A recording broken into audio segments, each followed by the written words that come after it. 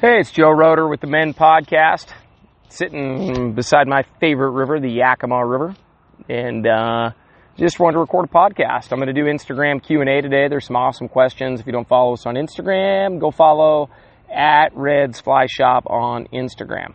Okay, I have been absolutely fishing my ever-loving brains out for the past month, so I've not been podcasting, although I've told myself 15 times, like, I got to sit down and record a podcast. Well, here I am. I finally got around to it.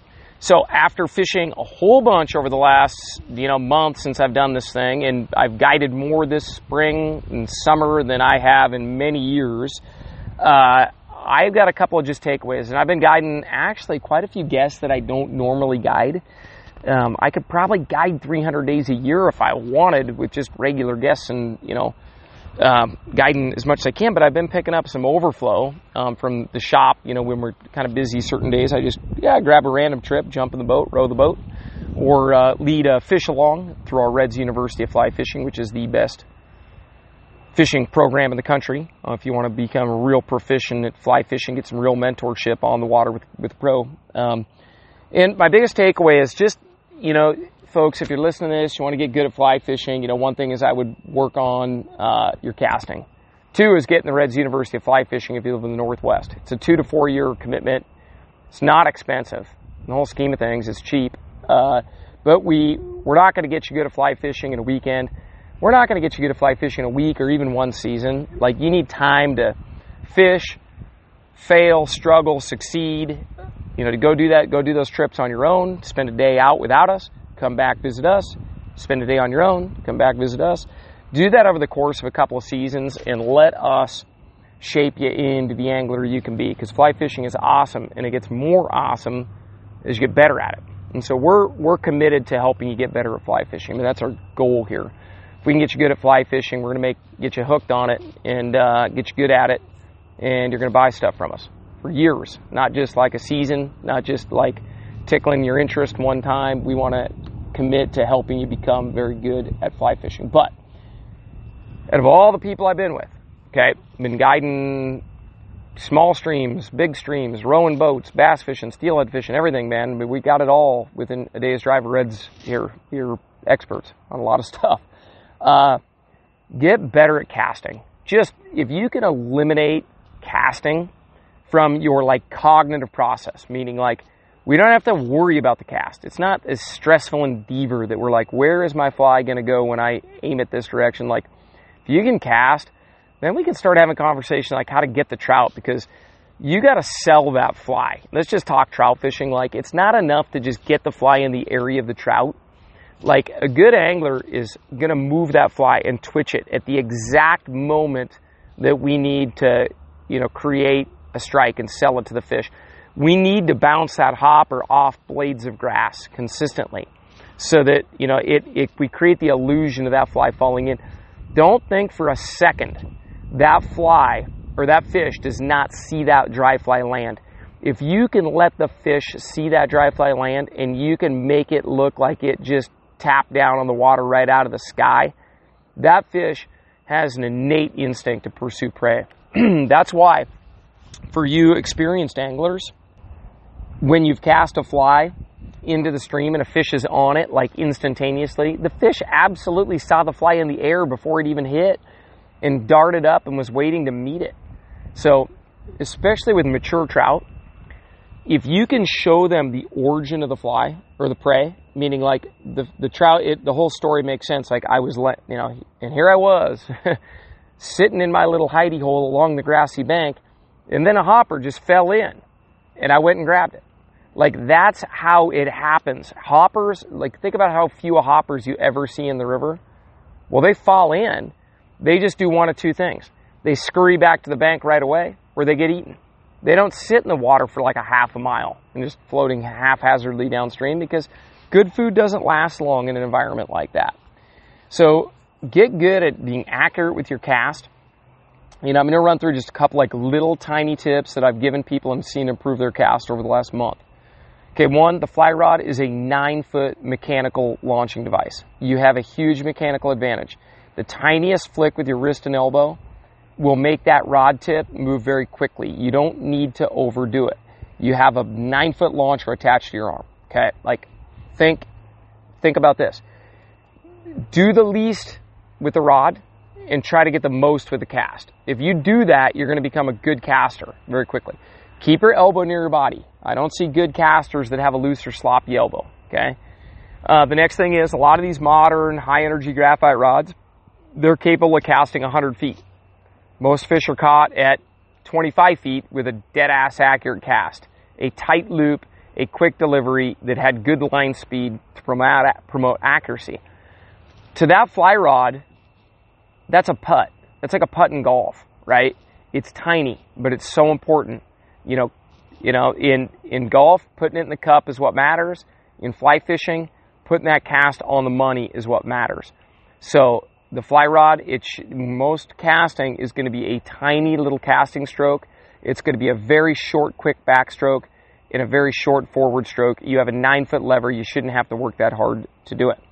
Next thing is eliminate slack at all costs. That means if you have slack in your line, you go to start a cast, just start your cast slow and accelerate. The cast should accelerate to a stop in both directions, both back and forward. It should never decelerate. Your cast shouldn't slow down towards the end. Okay, I see a lot of people doing the exact opposite cadence of what they're supposed to.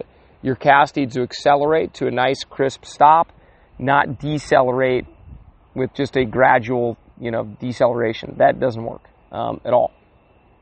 Only under I'm sure there's some listener pro, FFF certified master caster that's like, no, you would decelerate to do an underpowered curve or create an intentional tailing loop. Blah, blah, blah. Just accelerate to a stop. 90% or more of casting situations require that. Okay. That's enough. Just control your cast. Practice in advance. Get better at casting. Keep your elbow tight. Shoot straight. All right. So I'm going to go ahead and just get on with the Instagram questions. There are some good ones here, and I'm going to start at the bottom of the list and then work my way up to the top. And that way, if a couple more come in while I'm recording this, I get as many as I can. Okay, first question. Son of Croy, Bobby Miller, Red's Fly Shop manager, doer of all things great inside Red's Fly Shop. Bob wants to know, what are they biting on out there? And Bob gets that question a lot, so he wanted me to share it on the podcast to answer it for the 1,500 people a week that call and ask. So we're going to talk about, specifically what are they biting on here on this river, and I feel like it will apply to most Western trout fishing scenarios. And it is hopper time. Everywhere I've been in our area around the Pacific Northwest, there's been hoppers all over. Hoppers are cyclical. Some years are light, some years are big. This happens to be a really big hopper year. I'm going to say start with hoppers, end with hoppers. You can nymph fish in October. You can nymph fish in November, December, January, February, March, April, May, June, and even July. But in August, we fish hoppers. Start and end with hoppers. If the trout are swirling and kind of batting them around and short striking them, use lighter tippet, use a more dainty hopper. You can use something like a Dave's hopper and get it to ride a little soggy and low, and sometimes they will do that. But for whatever reason, even in unpressured environments, trout love swirling at hoppers. They really do. I've seen them do it on unpressured streams and do it to real hoppers, so it's not always just because they know there's a hook in the fly. They just do it, okay? So hoppers. I'll get to the next question because there's going to be some other things I'm going to add, but I'll do it on the next question. All right, Jared Copeland, he wants to know, what temperature should you start getting real concerned about stress on trout? It's a great question. I would say 70, we should start thinking about not fishing in the afternoons. I'm not going to roll out some holier than thou, proclamation that everybody needs to quit fishing if the water hits 70. Only once in the history of our river has there been a mandatory hoot owl shutdown. We've done it voluntarily. The term hoot owl it's a logging term for only cutting timber in the morning. And then, you're out logging and working when the owls are hooting still. And then you quit in the afternoon. This is to not create fire hazard. So we apply that term to trout fishing as well in the outfitting industry. And hoot owl closures mean we don't fish after 2 p.m. typically is the deadline. So when it hits 72, we should really think about knocking it off and quitting fishing. 70 is stressful, but more than anything, I would say How anglers handle fish in the summertime is far more of an issue to me. I think fish deserve to be landed quickly, unhooked quickly, and released with a minimal amount of handling, if any. I so rarely ever take a trout out of the water. I cannot remember the last time I let a guest hold a trout for a photo. When I'm guiding, we catch a lot of trout. I feel like they're everybody's fish. They're your fish. They're every license holder's fish. They're not our fish. That fish and you deserve for me to put that trout back in the water is with a zero impact if possible. So I'm a real believer that we should play fish fast, fish single fly setups, quit using double nymph rigs when the water gets warm, self-police, don't catch as many fish. There are other ways to reduce your impact and fight them aggressively and let them go fast. But I would say when this water hits 72, I'm highly concerned about the health and status of the fishery. 70, I start to get antsy and look at the weather forecast and see if we're going to have some cool nights. If we're going to have some cool nights, we probably continue fishing. If it looks like the trend is going to be warm overnight lows, meaning the trout really aren't getting that nice break at night, that's when we start thinking about going to a voluntary hoot owl closure. But it's a good question. All right, the next question is, guys looking for a budget pike / muskie rod, which that is increasing in popularity, especially with a lot of game management, a lot of states utilizing tiger muskie to eliminate problem species. But yeah, I'd say a Redington Predator, easy choice, super tough rod. I've used the 10 and the 12 a lot. I think throwing those big heavy flies, the Predator, they make a couple of muskie specific models. I think that's a really easy choice. I'll just kind of leave it at that. Those pike and muskie rods really need to be able to throw extremely large flies with ease. If I was going to enter one more rod into the discussion, it'd be the Sage Payload at $550. I think you're getting more than twice the rod, but if I'm on a budget, I'm going to get that Redington Predator. The next question my son threw in there, just because I think he was feeding me a softball here. He said, what leader length and size for small stream fishing? Think of it like this. If the stream is like sidewalk width to like single lane county road or single lane road width, I'm thinking I'm on about a 6-foot leader. Because if I need to make a 15-foot cast and I have a 10-foot leader, that's only 5 feet of fly line out my rod tip. And that makes it really tough to throw a really aggressive, kind of accurate cast. So what I want to do is I want to split that ratio up, and I want that ratio divided a little bit differently. And if I've got 15 feet, I would rather have 9 feet of fly line out and 6 feet a leader, because it's going to load the rod way better than the inverse of that relationship. So I want a little bit more fly line in the leader. And you don't need a long leader unless it's a Spring Creek environment with really spooky fish and big, long, slick pools.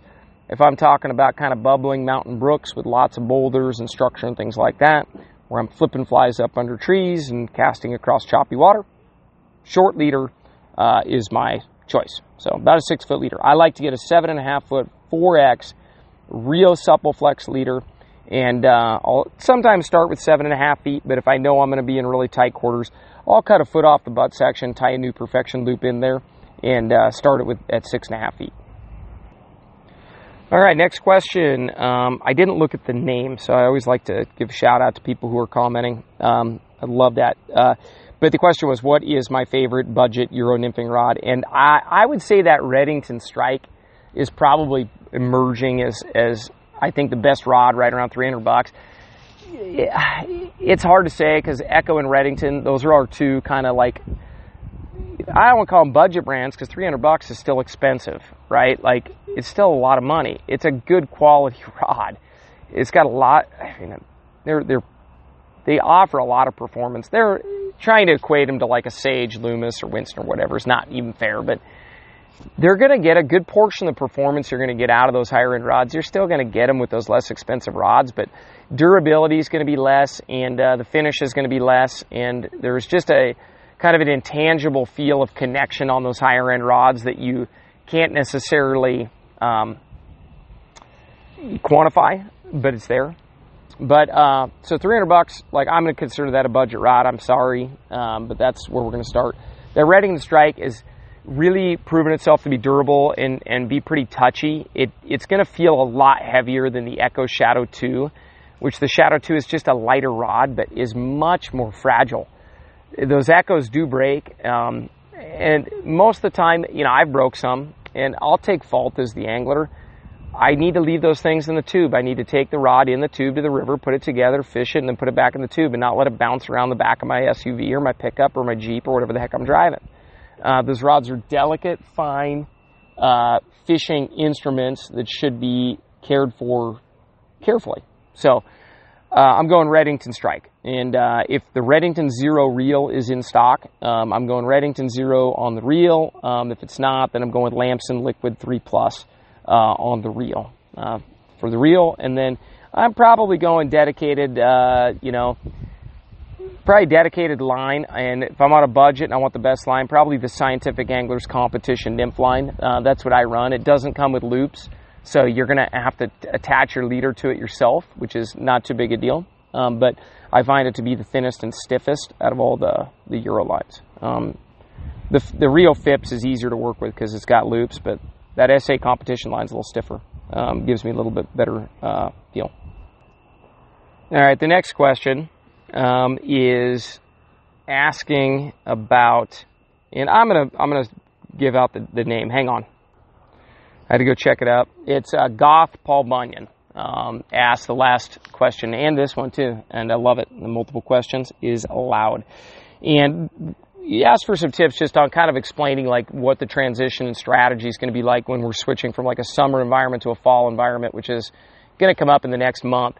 And what ends up happening with the temperature in a river is it ends up right now the trout are scrounging, as I may have explained, where there's not a lot of aquatic insects hatching right now or even active. So the water temperature rises, it goes to 55, 60, 65, like 70, and the bugs get really stagnant because on the way up as the temperature was climbing, that was triggering a lot of these hatches. And those hatches get triggered, and then they kind of stall out once we get really warm. But then as the temperature drops in the fall, and it dips back to 60 and 58, 57, 55, and so on, it will begin to trigger strikes again. In the fall, what will happen is the hoppers die off and the terrestrials are kind of done, you're still going to get some of the terrestrial fishing, like especially bees. A bee pattern is an excellent terrestrial in the fall. Flying ants, like termites, are really good in the fall. The hoppers kind of disappear a little sooner, but some of the bees are really good because the first couple of hard freezes, the bees just seem to wind up in the water for some damn reason. So yellow jackets are all over. So dry fly fishing, if we're talking terrestrials in early fall, we're looking at bees and things. But really in the fall, I think, where I want to go with this is as those hatches begin to get triggered on most streams, fall mayfly hatches and fall caddis, with the exception of the October caddis, are pretty small insects. Also, rivers are typically their lowest and clearest at that time, so everything has to get scaled down for a more intelligent or more savvy trout. So we're looking at lighter tippets than in the summer because the water has reached its lowest point of the year, usually in October, before fall rains happen. And we're looking at 6X tippet, wouldn't be uncommon for me. We're looking at number 18 and 20 nymphs. We're looking at delicate nymphing setups, maybe a very dainty New Zealand strike indicator system. And I'm going to really focus in on those nymphs, those pre-hatch nymphs. Like on this river, we're going to see a lot of blue-winged olives in the fall. We're going to see a variety of small mayflies like mahogany duns. In just a general, like a lot of the mayflies might not even have names, but there will be like a light Cahill-looking mayfly and a variety of small mayflies. And I'm really going to look at those and go, okay, I want really good Baetis nymphs, and I'm going to fish little nymphs, and I'm going to focus on delicate, light tackle nymphing setups through most of the pre-hatch.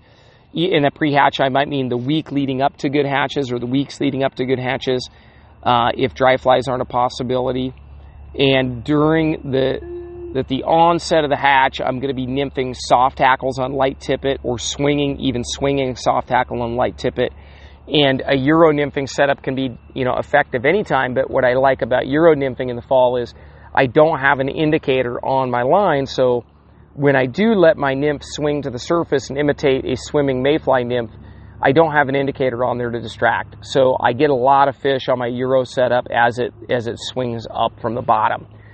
As far as a hot fly for that, I would really consider picking up some gumdrop or soft tackles from us, number 16s, through the fall, because those mayflies, they do tend to lift to the surface and you get a lot of bites on tension on that fly, it seems like. So. And then there's other hatches in the fall, like early fall. The October caddis for us are a big bug. They're fairly nocturnal, and in the fall when you get that the early fall when you get that really low clear water and hot days, it's like a nice warm day in September, October, that river will come to life in the evening, but will probably be pretty tough fishing in the morning. So as we transition into fall, focus your effort on the afternoon hours. Try to catch the hatch, and then on hot sunny days, man, when that shade hits the water in the evenings, those fish go out of their minds. But I wouldn't expect much in the morning. When we get to the first hard freeze, for us, that's usually about the third week of October. That's when the streamer fishing tends to pick up. And our fish here tend to like much smaller streamers in the fall. We don't have brown trout. Brown trout typically get very aggressive for large streamers in the fall because they're a fall spawner, and they just tend to have an attitude. But here, the fish tend to like little number 8 and 10 olive streamers on sink tip lines. And that after that hard freeze, our hatches kind of slow down again, but the fish are still voracious and looking for food, and we kind of fill that void, or they fill that void by hunting for bait fish at that time. So I can do a whole podcast about that transition, but hopefully that was helpful. Okay, Aquatic One wants to know, when chasing large trout on still water, am I using fluorocarbon or nylon tippet? And my short answer is I'm using fluorocarbon almost exclusively, unless I'm throwing a dry fly. Fluorocarbon's dense and sinks pretty fast, but generally on still water, I'm going to be fishing a fly under tension. There's not going to be a dead drift option. And so I really don't need that supple tippet like I would in a river. Fluorocarbon tends to be a little stiffer than, say, a nylon or traditional material. And so I'm running fluorocarbon. If I'm fishing, doesn't matter whether I'm fishing damsel nymphs, dragonfly nymphs, leeches, chironomids, swimming calabatus nymph, whatever, chironomid, I'm fishing fluorocarbon. And then if I'm sight casting with dry flies, I'm probably throwing a mono. If I can see a shadow from the mono on the still water, because it's so calm that the tippet is actually making a shadow on the water surface, then I might switch up and throw like a little piece of fluorocarbon, like the last 16 to 18 inches or so, and get that tippet off of the surface so that there's no shadow. That would be a consideration that I would have. I think that's a good question, but I'm going to go mono most of the time. Fluorocarbon most of the time. And as far as the size range goes, without knowing the exact size of the fly or the fish, it's hard to say. But he says large trout.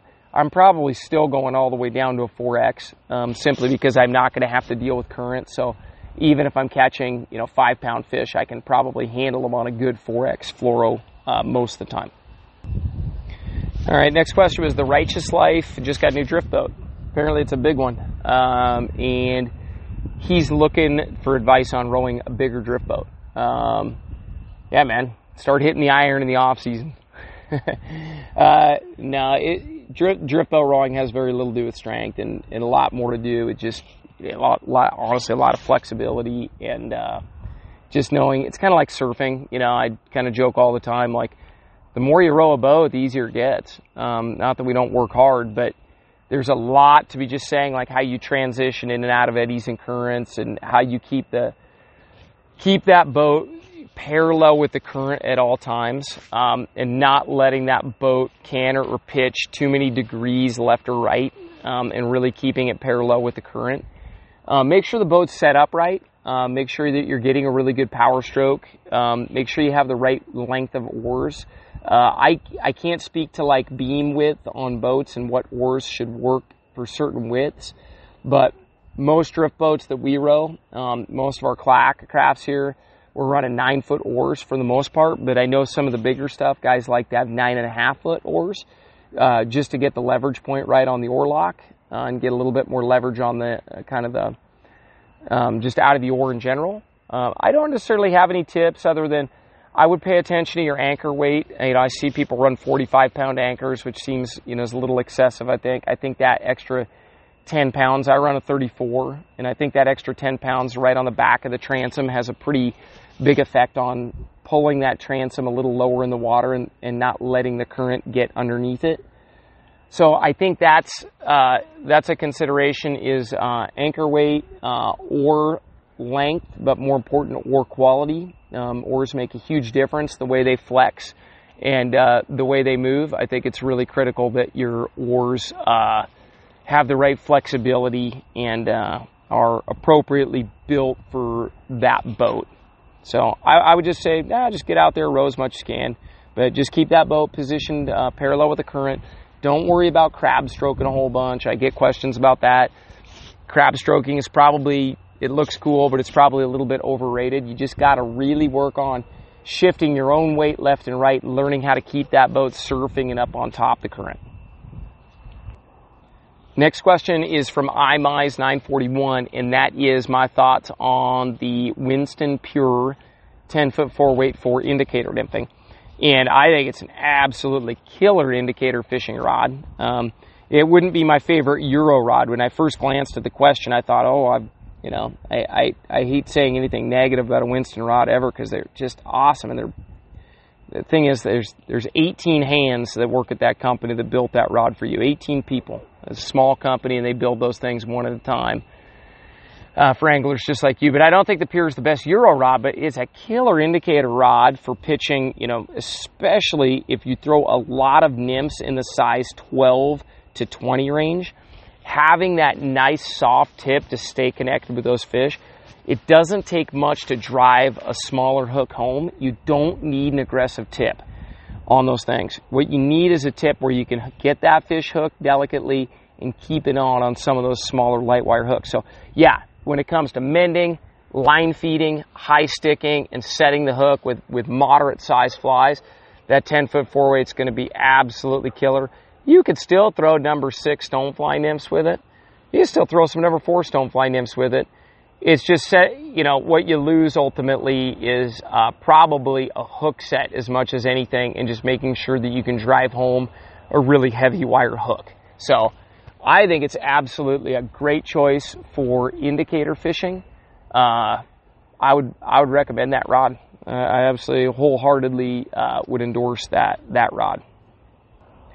All right, next question was from Andrew Shom, and he was asking about a river in north central Washington called the Medhow River, which I used to spend an enormous amount of time floating and guiding that river. And he was asking, can paddlers safely float from, this question I'm going to scale it so that anybody in the entire country would get something out of this, but he's curious about a particular section of river from this area called Winthrop down to this area called Carlton, and can paddlers, float that section of river. So, one thing I like to start with is get that Basemap app. Go to redsflyshop.com/basemap, get that app. Look at the satellite imagery for the river number 1. You can see log jams. You can see whitewater.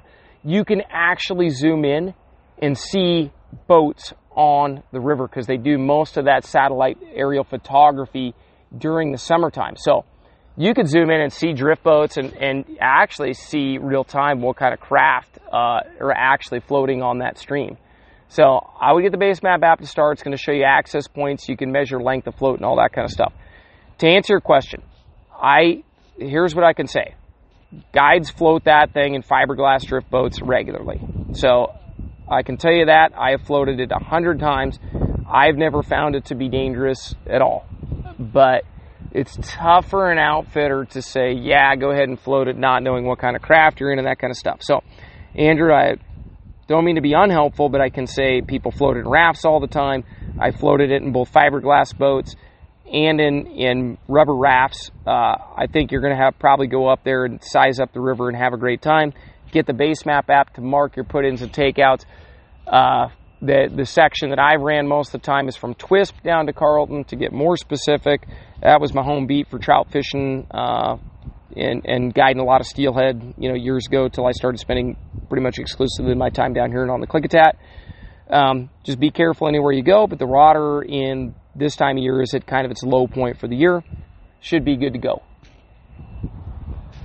All right, next question was from David Bastard. I'm not sure how to say that, but Devin, we just want to know if I had any good fly fishing book recommendations. Why, yes, I do. Depends on what you're after. If you're after entertaining reading, I've got a couple that I've read, and write these down. One's called The Earth is Enough. Can't remember the name of that author, which is absolutely awesome. My dad gave that to me. Killer book. I just can't recommend it enough. Starts a little slow, but I would really recommend that. The other one is called Many Rivers to Cross. That is also a very interesting read. But if you're looking for like technical fly fishing advice or instruction, number one book I would get, Wisdom of the Guides. I could go on a rant, and I would sound like a jerk if I did. Went on like full bore Joe Roder rant on books. But books are like, you guys, this podcast is great. Keep listening. Don't shut me off. But I'll tell you, books, you want to get like knowledge, like real knowledge. Like trout have been eating insects for zillions of years, right? Books have been around and kind of fell off as far as like publication, like 15 years ago. The internet began to replace a lot of people's time and attention. And if you want to get really good information written by like an accredited author who knows what the heck they're talking about, books are like the source. Like I take on certain endeavors in my life. Like if I want to get better at shooting my rifle at extreme long range, okay, that's one thing I'm getting kind of into. I started riding and training horses a ton being relative. I got a lot of stuff going on, but I started riding horses and had some project horses myself starting about 5 to 6 years ago. If you're going to get into something you know a little about, books are like really the best way to get started. Gardening, there's another one. I got my own garden. My wife does most of the work, but if I want to learn more about gardening, going to the internet's going to be a habit trail of misinformation. Get books. Okay, so I really recommend get books, read books, and spend some time in books because they were written by an accredited author, produced by a publishing company whose board or team of editors thought that it was good information and the author writing it and sharing it was knowledgeable. So I really recommend books, but I really like Wisdom of the Guides. The other one for like basic fly fishing is called the Curtis Creek Manifesto. I believe it was written in 1978. And I don't think that there's a better instructional on basic fishing than that. If you're into Euro nymphing, there's a really great book. I believe it's by George Daniels about fishing the tight line nymph. I don't know I can't even remember the title of it, but we have it here in the shop. But yeah, splitting it into entertaining reading versus technical reading. A couple that I've read over the last couple years. Many Rivers to Cross. The Earth is Enough. And then there's another one called I think it's A Fishing Life is Hard Work. Or A Fly Fishing Life is Hard Work. I can't remember which. I'm sure you can find it on Amazon. We don't sell that one in the store. Good question. I love books, man. Go get them. Don't quit listening to my podcast or watch my YouTube channel. But you want some good information, get some books. All right. Get Western Wild. I haven't seen their profile, but I love the name. Get Western Wild wants to know, hey, if you could fish for one species the rest of your life, what would it be? First thing I got to say is that's a terrifying thought. But I'll answer anyways. I would fish for trout, simply because the overlap of things I like to do. I mentioned riding horses. I love the Western U.S. I love the Western lifestyle. I'm an avid bow hunter, rifle hunter, backpacker. Spend an enormous amount of time roaming our public lands, and trout happen to inhabit many of the same places that I would visit whether I was a fly fisherman or not, because they're beautiful. Trout are beautiful. They live all over the world, with the exception of the low latitudes. So, trout, man. But I don't have to pick a particular kind of trout. I can fish for sea trout. I can fish for brown trout. And I can fish for sea run trout, which would be steelhead. So I'm kind of evading the question. But I would pick trout. That would be it. All right, Tracy Ertel said they had decided on a 590-4 Sage X. Personally, my favorite big Western River style trout rod. I love it. It casts from 10 feet to 100 feet. And I fished it recently. I'm just going to make a comment about the rod. I don't want to make this podcast ever be too much just about gear. But I went and fished that rod. I'd fished a bunch of other rods. And then I was guiding, and I'd fished a Sage Sonic, and I'd fished a Winston and a couple of others. And then I went back, and I was letting one of my guests use my Sage X 9'5" weight, which is what Tracy's referring to here. And it just reminded me how damn good that rod is. It is just connected. It's tight. It throws straight. It throws all the energy you need, but still has touch. I mean, I could go on and on. But anyway, congratulations, Tracy. It's a great choice. As far as reels go, I'd probably go with a Lamson Lightspeed on that. I just think that Lamson product, it's built in Idaho. It's U.S. built. They've been doing it a long time. The Lightspeed's been through numerous generations, always, an improvement upon the last. I'm going Lamson Lightspeed. Easy choice for me. If you have an aversion to Lamson, I have no idea why you would. Probably going with a Ross Evolution LTX. But Lamson would probably be my first choice because I trust them. I've had lots of them, and they never fail, let me down. It's got a big, large arbor for quick retrieve and evenly spools out when a fish is running on a 590-4 Sage X. I do want to have a quality drag system on that rod because I'm going to be tangling with some pretty aggressive critters at times.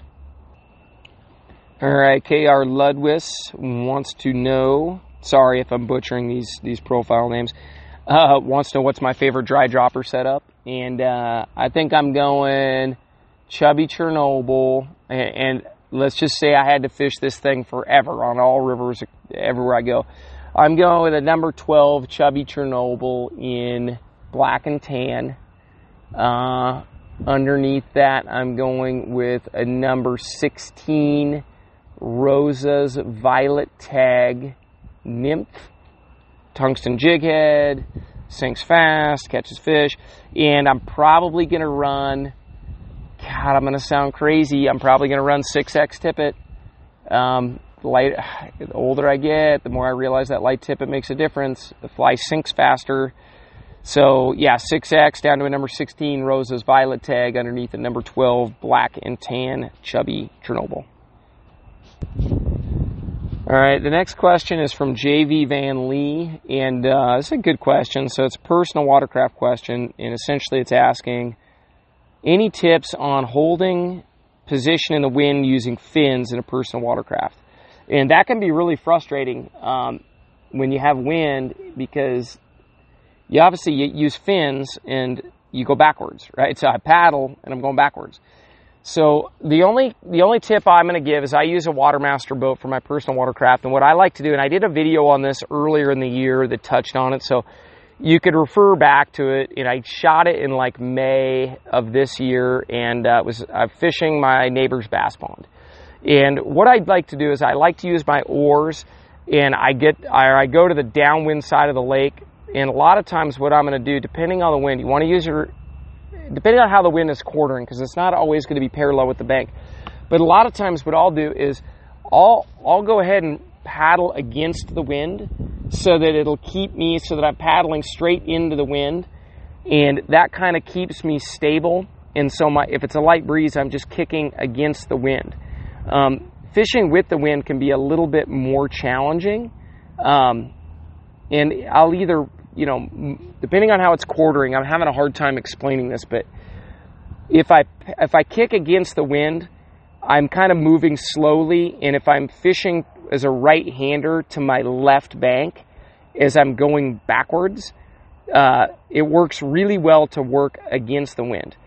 If I'm fishing the other way, you don't want your fins, you don't want to be working with the wind because your fins just make you go faster with the wind, essentially. So you can be tough to be kind of out of control and lack stability. So I guess without getting too much into the exact orientation, being a right-hander of the banks, I would probably tend to fish. I would use my oars, and I would get myself positioned to where I can work upwind and slowly slowly using fins and working my way upwind, casting at a bank, which would be to my left as I'm working along the shoreline. And so I'll use my oars and I'll row to a particular cove or a particular spot where I feel like I could work back against the wind methodically. So it's a good question. I don't like to work with the wind, to answer your question. Okay, Joe S. Stokes asked me what is my favorite trout streamer rod for Western fishing. I've had lots. I've got lots. I don't have it in my Jeep right now, but it's going to be a Sage Payload 689-4. That thing is a bug launcher, man. I can skip a streamer up under brushy cover with that out of a drift boat like you wouldn't believe, and it will still launch sink tips and giant JJ buggers and Dalai Lamas a long ways. So I like my streamer rod a little shorter and easier to load. I know that 3 inches doesn't really make a big difference on like the overall swing length, but it just seems to shoot differently and throw tighter loops, just the way that thing loads. So I really like that Sage Payload. And I'm going to put a Rio Big Nasty fly line on it. I personally probably would run I don't have that line on it right now, but I've tested it before with that line on there, and I personally would probably run a 6-on-6, meaning 6-weight line on the 6-weight rod. If somebody was making shorter casts or they didn't have a real powerful casting stroke, I think the 7 on the 6 might be a better match. Both are going to have some advantages, so I think you're going to feel that rod load a little deeper, and it'll act a little bit more like a bow and arrow or slingshot with that 7-weight line on there. So I'm going Sage Payload, 8-foot 9-inch 6-weight all day long for tight cover, big water, whatever. Doesn't matter. I'll take that rod anywhere. So that wraps up the Q&A. Anyway, keep following us. I'll try not to take such a big break on the podcast. Tell your friends, share it with a couple of people. You can leave comments on the Podbean app if you're listening to this on Podbean rather than iTunes. I do look at those comments once in a while. Yeah, appreciate the support. You're likely already following us on Instagram. If you're just listening to the podcast and didn't chime in on the questions, just follow us on Instagram. I'll just randomly take up a story once in a while and ask for these questions to recruit some good conversation topics. So in the meantime, if you live in the Northwest, check out our Reds University of Fly Fishing. I would love to get you enrolled in that. I'm a big part of it. I believe in it. I think it's an awesome program. If you're just listening and mooching free information, hey, shop with us and buy something sometime. I'm going to go ahead and put up a coupon code. If you listen this long, I'm going to give you 10% off anything you want for the next week. Just put in promo code not a freeloader. Okay, that's going to be the promo code, not a freeloader. All right, 10% off your whole order at redsflyfishing.com. That's going to go from 7 days till today. If you didn't listen to this podcast right when it popped up, sorry, you're not going to get the freeloader coupon, but always listen to the end and see what you get. So coupon code is not a freeloader. Thanks for listening.